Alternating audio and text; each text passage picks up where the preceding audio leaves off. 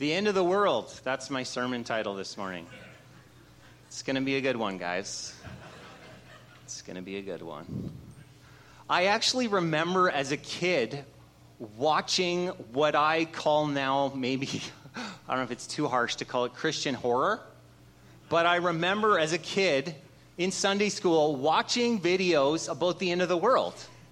And I don't know, maybe some of you had this experience too. And in these movies, people are like raptured up out of their houses, off the roads, and other people are left behind. People who are surprised and they thought they were Christians and they're still there while all the more holy people are gone. And then the Antichrist is this creepy government dictator, and there's the New World Order threatening, that we're all going to end up with a microchip implant from the beast, and it's all really, really scary. And I remember going home as a little kid, maybe a 10-year-old or 8-year-old, I don't even know how old I was to watch that, but I went home, and I remember just being so consumed with, I don't want to be the one left behind in the movie. So I would, on my way to school, I would just, every day I'd say, I don't know if I'm saved or not. So Jesus, I pray that you would save me and that I give you my life. If I didn't already, I can't remember, did I do that yesterday? And then every day I had to make sure, because I had to renew that commitment to make sure I wasn't the one left behind. That was my fear. And there's a song REM sings, it goes like this. It's the end of the world as we know it, and I feel fine. You know that song? Well, I didn't feel fine.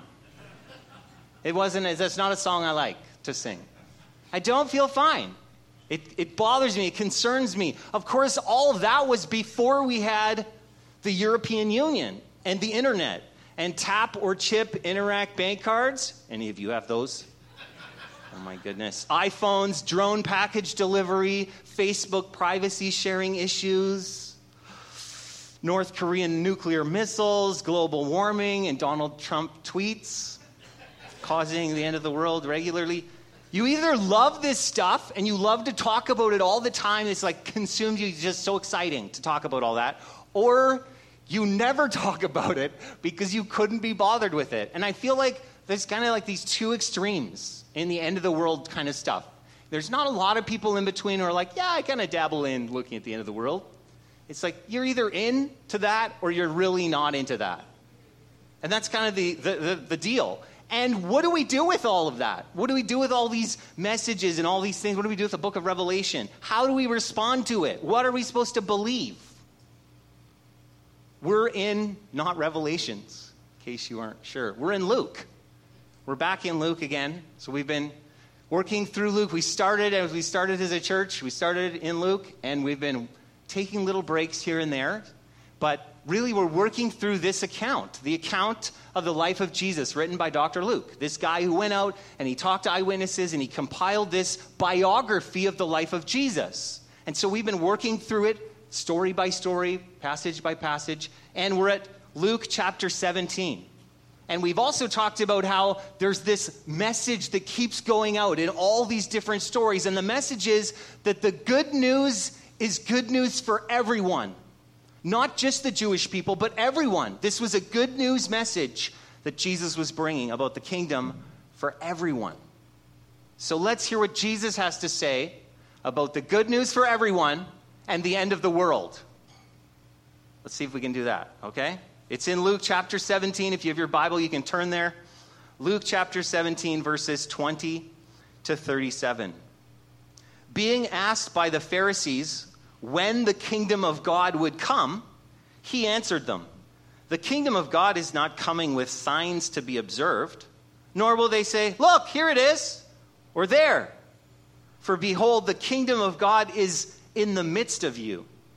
And he said to the disciples, "The days are coming when you will desire to see one of the days of the Son of Man, and you will not see it.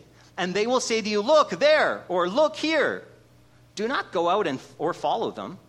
For as the lightning flashes and lights up the sky from one side to the other, so will the Son of Man be in his day. But first, he must suffer many things and be rejected by this generation. Just as it was in the days of Noah, so it will be in the days of the Son of Man. They were eating and drinking and marrying and being given in marriage until the day when Noah entered the ark, and the flood came and destroyed them all. Likewise, just as it was in the days of Lot, they were eating and drinking, buying and selling, planting and building. But on the day when Lot went out from Sodom, fire and sulfur rained from heaven and destroyed them all. So will it be on the day when the Son of Man is revealed. On that day, let the one who is on the housetop with his goods in the house not come down to take them away. And likewise, let the one who is in the field not turn back. Remember Lot's wife. Whoever seeks to preserve his life will lose it, but whoever loses his life will keep it. I tell you, in that night there will be two in one bed, one will be taken and the other left. That's where it comes from. There will be two women grinding together. One will be taken and the other left. And they said to him, "Where, Lord?" And he said to them, the most cryptic of all Bible verses, "Where the corpse is, there the vultures will gather." That's not an often quoted Jesus passage, is it? Do you have that one on your wall? Where the corpse is, the vultures will gather. No. And this is why we're preaching through the Bible, because I might skip this part if I wasn't preaching through the Bible. And yet, there is something for us this morning. The kingdom of Jesus is here and coming, and we can be ready and receive it with joy. The kingdom of Jesus is here and coming, and we can be ready and receive it with joy. The kingdom is here. On spring break, we went as a family down to Washington. That was like our trip. I don't know if I talked about it yet, but okay, I don't know. Anyway, we did. And we planned it that in the second week of our spring break, we'd go down to Washington for 4 nights. And so when we told the kids this, we said, "Hey guys, we're going to go down to a retreat center in Sumas and stay there for a couple nights. And then we're going to go and stay in a hotel on Points for 2 nights. And you would have thought we were going to Disneyland. The way the kids were like, "Oh, Washington! Oh, Bellingham! I've always wanted to go to Bellingham, Dad." I was like, wow, my kids are neglected, I think this is the problem, really. But I mean, I was happy they were excited to go to Washington. And Miriam, who's 4, she was really, every day she would say, "Dad, when are we going to Washington?" And I would say, "Oh, we're going on spring break. How many more days?" And then I'd have to tell her, and she would go look at the calendar, and then she'd be like, 1, 2, 3. She'd be like counting. She knew which day had it on. She was like, every day she was waiting to go to Washington. Oh, 2 more days, Dad, till we go to Washington? Yes, 2 more days. So we drive down to Sumas. We're at this retreat center. It's beautiful. We're having a great time. Second day, we're there. All these fun things are playing outside. We're playing games. We're reading. It's just like wonderful. And Miriam comes up to me the one day and she says, "Hey, Dad, so when are we going to Washington?" And I said, "Oh, we are in Washington." And she said,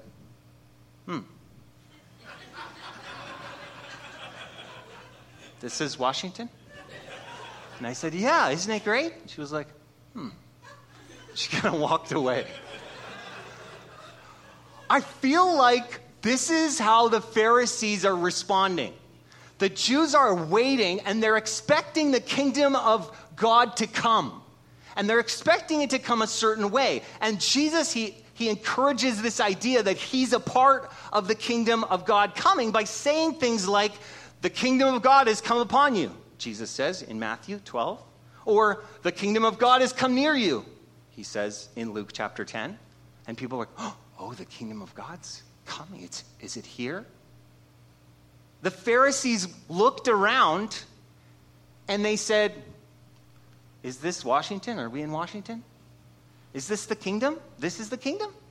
Because it didn't look the way they expected.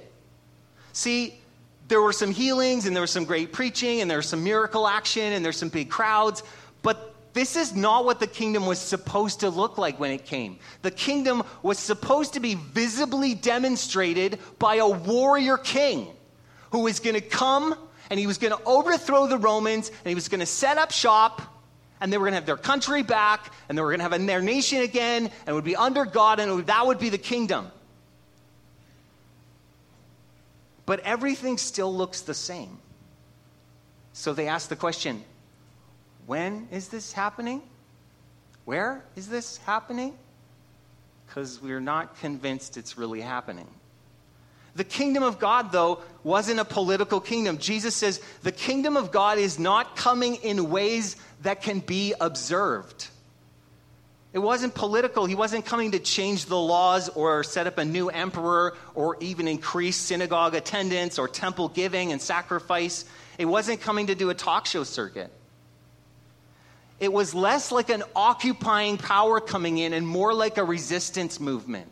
You know, in World War II, when the Allies joined the war and they said, we're coming, and Germany had occupied a lot of Europe. And there were these groups, these countries that were occupied, and they said, no, we're not going to live under this occupation. We will resist this government, what it stands for and who it is, and we will fight for our country, our home country, believing that someday it will come back. And they resisted. They did acts of sabotage, and they did all sorts of things, working against the government that was over them in order to demonstrate their allegiance to their true country. So the kingdom Jesus establishes with his death and resurrection, it's unexpected. It's stronger and more subversive than political power or rule of law. It says in Hebrews 8, chapter 8, verse 10, "For this is the covenant that I will make with the house of Israel after those days, declares the Lord. I will put my law into their minds and write them on their hearts, and I will be their God, and they shall be my people." It's this picture of in order to write something on our minds and our hearts, it can't be externally forced on us. It has to be born internally. Something changes inside. It doesn't happen with trumpets and fanfare. Were you expecting trumpets? It doesn't happen in bloody revolution. It happens in acts of sabotage. And it happens gathered around the free radio as they all listen to the truth, not the propaganda, but the truth. And they're listening. Oh, it's coming. The kingdom's coming.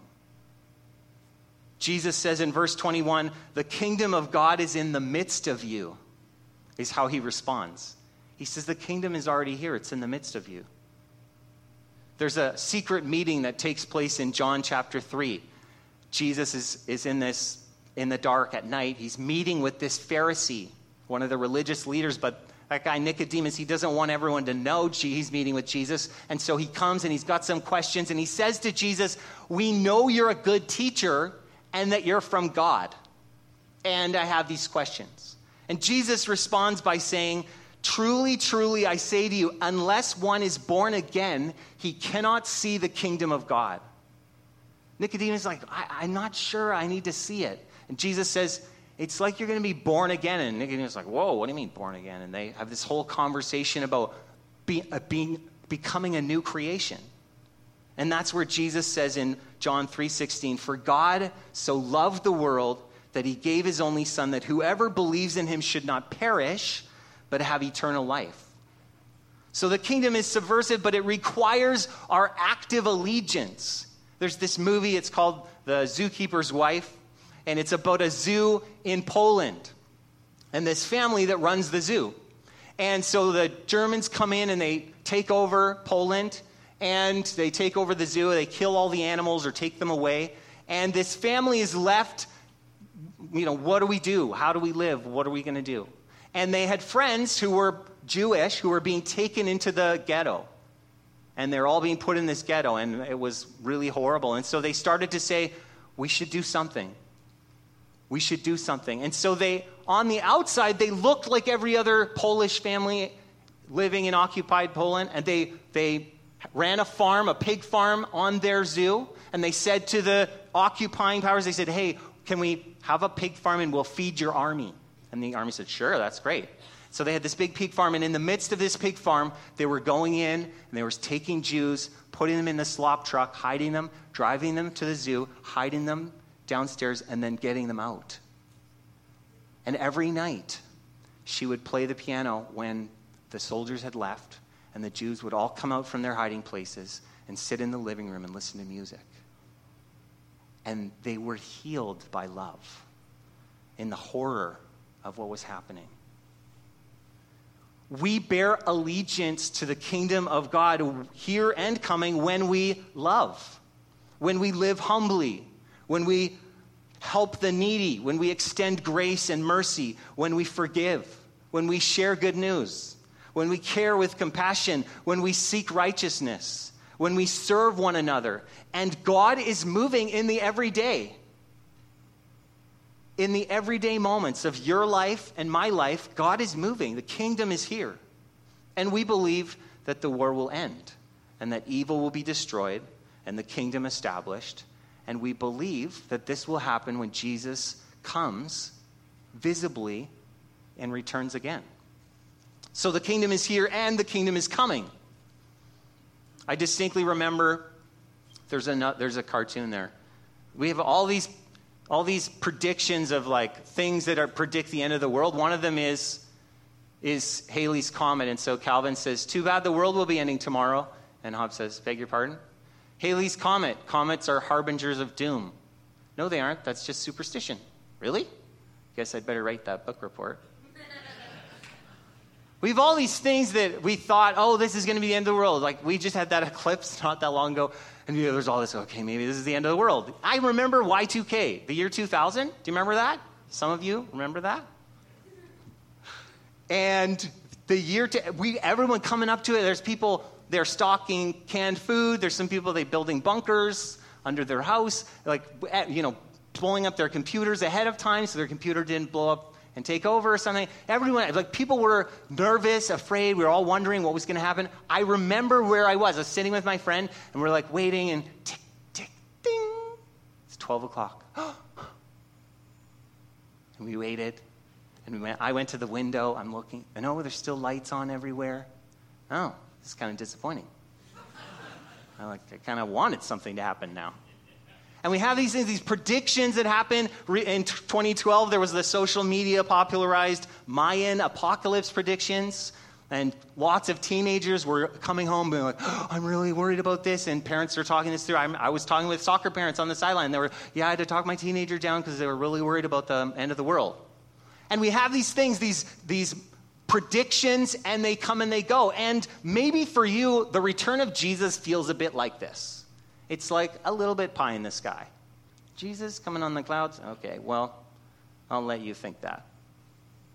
And there's always been end of the world predictions. That's what makes this, complicated to talk about. There's Christians who, uncovered the secret Bible codes or they have prophetic knowledge and they say, this is the day. And then the day comes and it goes. And then there's a new day. And then there's another day. And there's another day. And some of them I read the thing. It was like, there's just a whole list of all these predictions. There's some people's name on there like 8 times. Like they just keep moving their prediction. I think at what point are we going to stop listening to that prediction? Jesus is clear. He says, don't follow them. These people claiming to have insider secrets. Dr. Charles Feinberg, a Jewish Christian scholar, said in the course of Israel's history, there were 64 different individuals appearing claiming to be the Messiah. 64. I'm the Messiah. No, I'm the Messiah. No, I'm the Messiah. And you got all these other people, Jim Jones and all these people. Oh, no, it's me, it's me. Jesus says, don't follow them. And there's a fear culture and economy that comes out of the end of the world. We like to, yes, okay, well, I need to buy more stuff. Okay, that's good. Yeah, buy more stuff now. Okay, now that stuff went bad. Now buy more stuff. Okay. And there's a thing about money with it. And we go and we watch these movies, all sorts of movies about the end of the world, cataclysmic environmental disasters. How many movies are there like that? Or nuclear winter. Or zombie Armageddon. I don't know. Do you like that movie? I don't know. Maybe there's one of those. And I wonder, how does any of this help us? Does this make us more ready? Do we live more fully? Do we capture each moment because of the fear? I'd say fear doesn't empower you, it paralyzes you.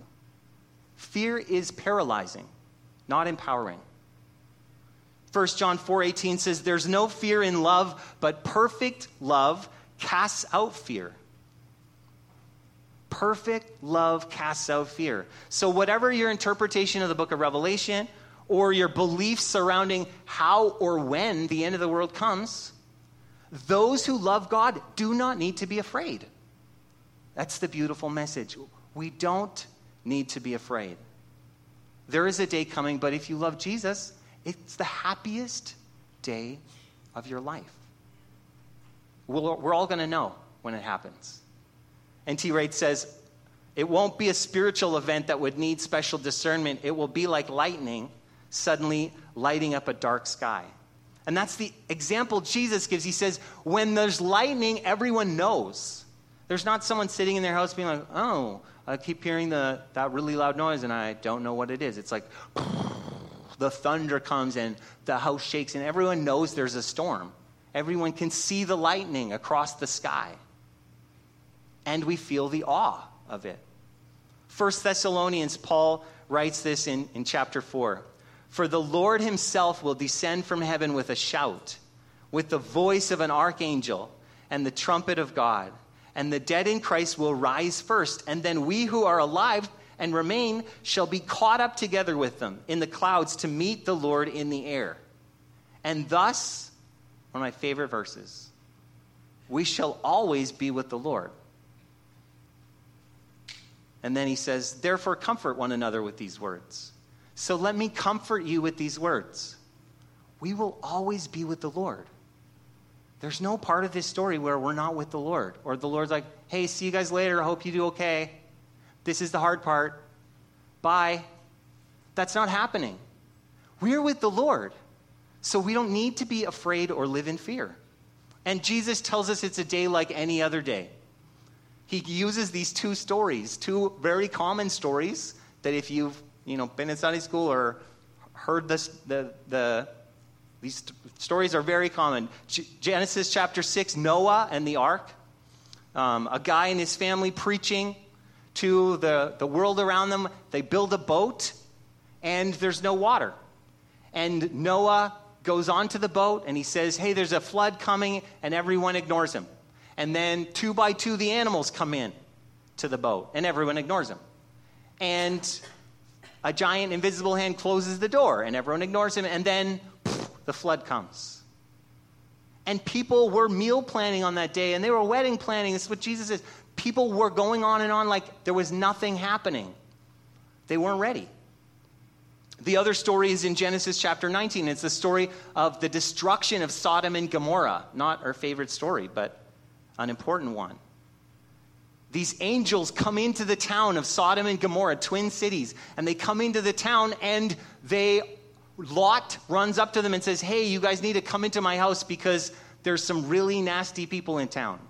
And they aren't going to be okay with you staying out here. You need to come into my house.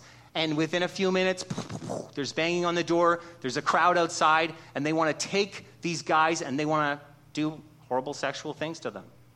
And it's brutal. And the angels say to Lot, you're the only guy in this city that we're going to spare because this is a nasty place. And so they warn him, they say, you need to come. And suddenly the crowd outside goes blind. And still, they don't seem to care. And they go on with their day. And Lot and his family leave, not without trying to warn people. Hey, you need to get out, you need to get out. And finally they're let out of town and down comes the fire. There is surprise in these stories. People aren't ready, even though there's lots of signs. And it might be a good surprise or a bad surprise depending on where you're standing. C.S. Lewis says this. He says, I wonder whether people who ask God to interfere openly and directly in our world quite realize what it will be like when he does. When that day happens, it is the end of the world. When the author walks onto the stage, the play is over. God is going to invade, all right, but what is the good of saying you're on his side then, when you see the whole natural universe melting away like a dream or something else, something that never entered your mind to conceive comes crashing in, something so beautiful to some and so terrible to others that none of us will have a choice For this time it will be God without disguise. something so overwhelming it will strike either irresistible love or irresistible horror into every creature. It will be too late then to choose your side. There's no use saying you choose to lie down when it has become impossible to stand up. That will not be the time for choosing. It will be the time when we discover whose side we really have chosen, whether we realized it before now or not. Irresistible love or horror at the coming of God. So that begs my third point, which feels pretty important now, that we would be kingdom ready. I say, well, then I want to be ready. This still sounds a little bit like, okay, well, I don't want to be surprised. I want to be ready. There's a guy who's late for a really important meeting, and he's driving around and around in downtown Vancouver, and he can't get a spot, and he's late. And so finally he prays. He says, God, if you will give me a parking spot right now, I promise I will attend church every Sunday, and I will never drink vodka again. When he comes around for the last time, and there right in front is the most perfect, beautiful spot. And he pulls up and he says, thanks, I got it. No problem. And he pulls in. He's like, I'm okay. I found a spot. You guys, the joke bombed. Okay. He asked God to help him, and then he found the spot. Do you get it? No. Oh, man, now you get it. Okay. Cross that one off. We'll tell that again. Whew. The truth is, though, that we're like this. We ask God for help, and then we take care of it ourselves. Or we're like, as soon as it's working out, we say, okay, thanks. Okay, I got it. It's me. I'm going to work it out. I'm going to do it. And we live without him, even though he wanted relationship with us. And that's why I think Judgment Day is so scary. That's why I think I'm afraid of Judgment Day. Because there's this catch-22 that we all kind of know about. We want certain people to get what's coming to them, don't we? That everyone will get what's coming to them. We say, yes, finally, the mass murderers and the child abusers and the serial killers and the evil dictators and the rapists and the thieves and robbers and manipulators and the violent assaulters and the God haters and the wife beaters. We say, yes, justice for them. But the problem is everyone will get what's coming to them. And then we kind of get a sick feeling in our stomach, maybe. Because it includes the proud and the disobedient and the liars and the gossipers and the angry and the fornicators and the judgmental and the rebellious and the impure and those, the addicts. And by addicts, I mean everyone who's addicted to anything. Rivals, those in dissension or in division. Idolaters, anyone who worships anything but God. I think, man, that's like pretty inclusive list. And Isaiah, who had a vision of God, he falls at the feet of God when he sees God, and this is what he says, woe is me, for I am lost. For I'm a man of unclean lips, and I dwell in the midst of a people of unclean lips. For my eyes have seen the Lord, the King, the Lord of hosts.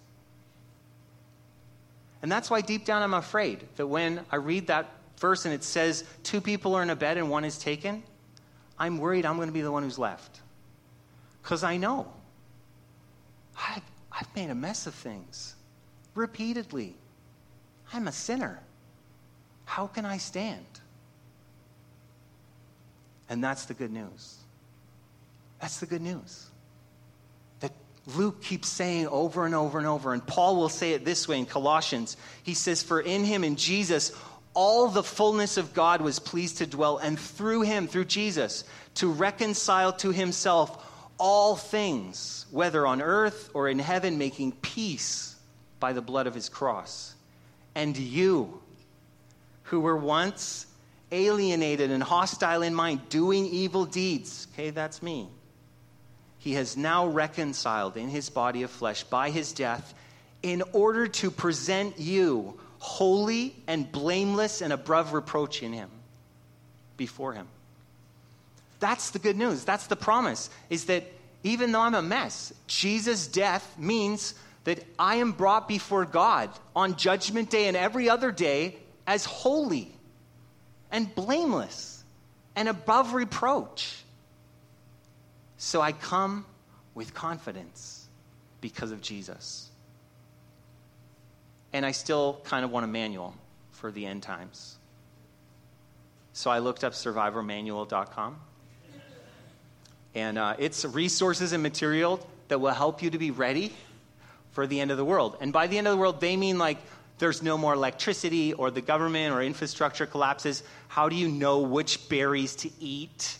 Like some of these very practical things. So I'm looking on this website. I'm like, oh, this is good stuff. I'm like, wow. And then I was thinking, how many people are on this website? I mean, like, shouldn't we all be on this website for the end of the world? Like, shouldn't we know all this stuff? So I went and I looked. They have one online user and 85 members out of the whole world, 7 billion people.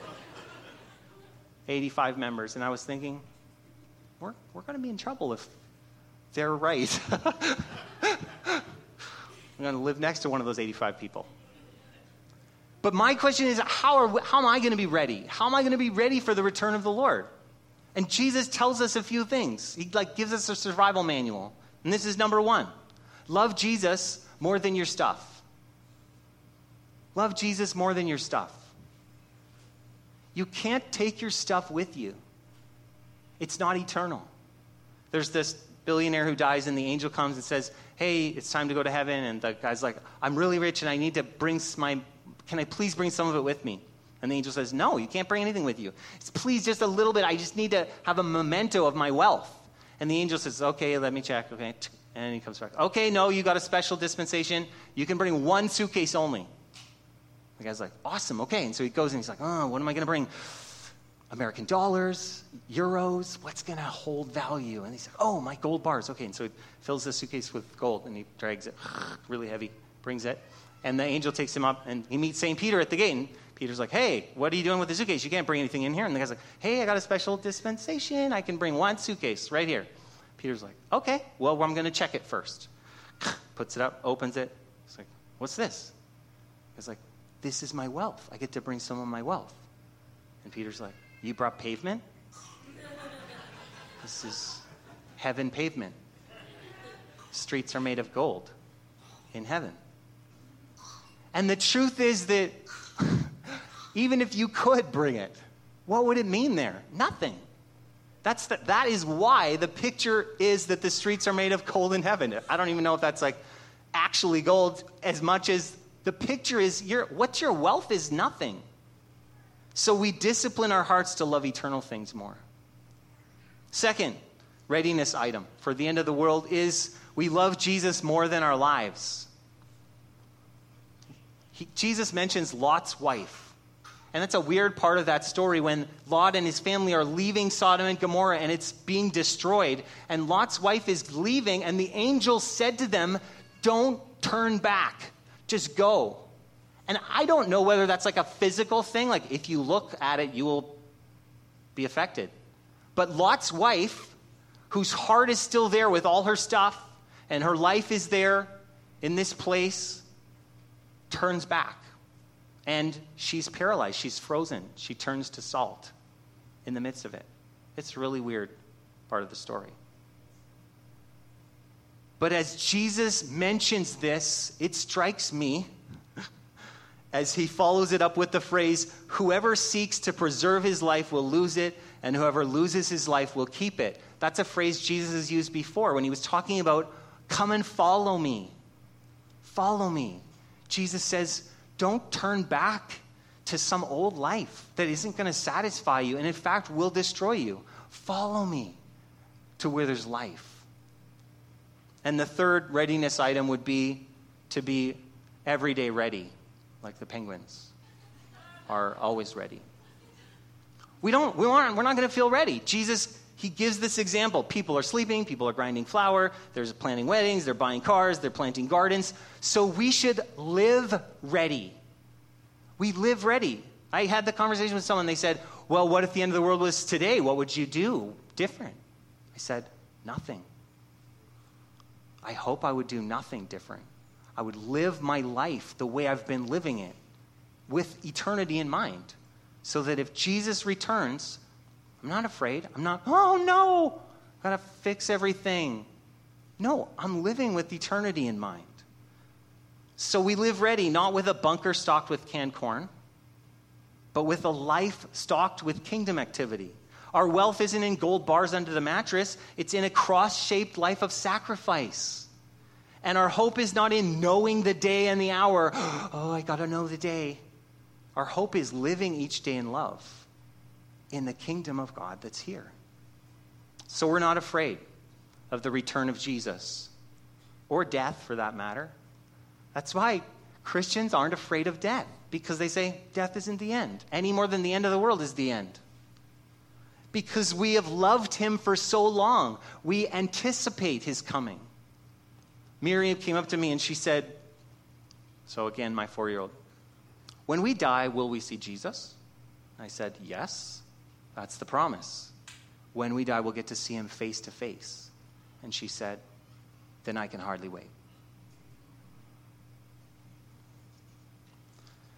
The kingdom of Jesus is here and coming, and we can be ready and receive it with joy. Some of us believe this, and some of us don't. Some of us have a hard time with it. And I'm here to tell you that stories are true. That he's coming back again, and we don't have to be afraid. The kingdom is here. Jesus established his kingdom at the cross, and his death and his resurrection was the victory blow. And he opened the doors and he invited everyone to come in. And the kingdom is still coming. We're waiting. We're waiting for him to come again in power. And if you know and you love him, then you don't need to be afraid. There's no fear. It will be the best day ever. And we need to get ready. And we get our hearts ready for this day by loving Jesus, by pressing in, seeking him, seeking his kingdom, more than stuff, more than our lives. And we live each day in love in the kingdom that's here and it's coming. Let's pray. Jesus, I thank you that you talk about all sorts of things. And when you were here walking around, that you were giving instruction. Some of it was hard to understand at the time about your suffering and about you dying. And later they understood. And you say things about the end of the world, too, that feel sometimes hard to understand. But I thank you, Jesus, that there's nowhere where you're calling us to be afraid. In fact, you tell us repeatedly, do not be afraid. And so, Jesus, we live our lives in you and in your kingdom, not in fear of what's coming, but in a confidence that you have made a way for us today and every day and on the day you return, if we're alive to see it.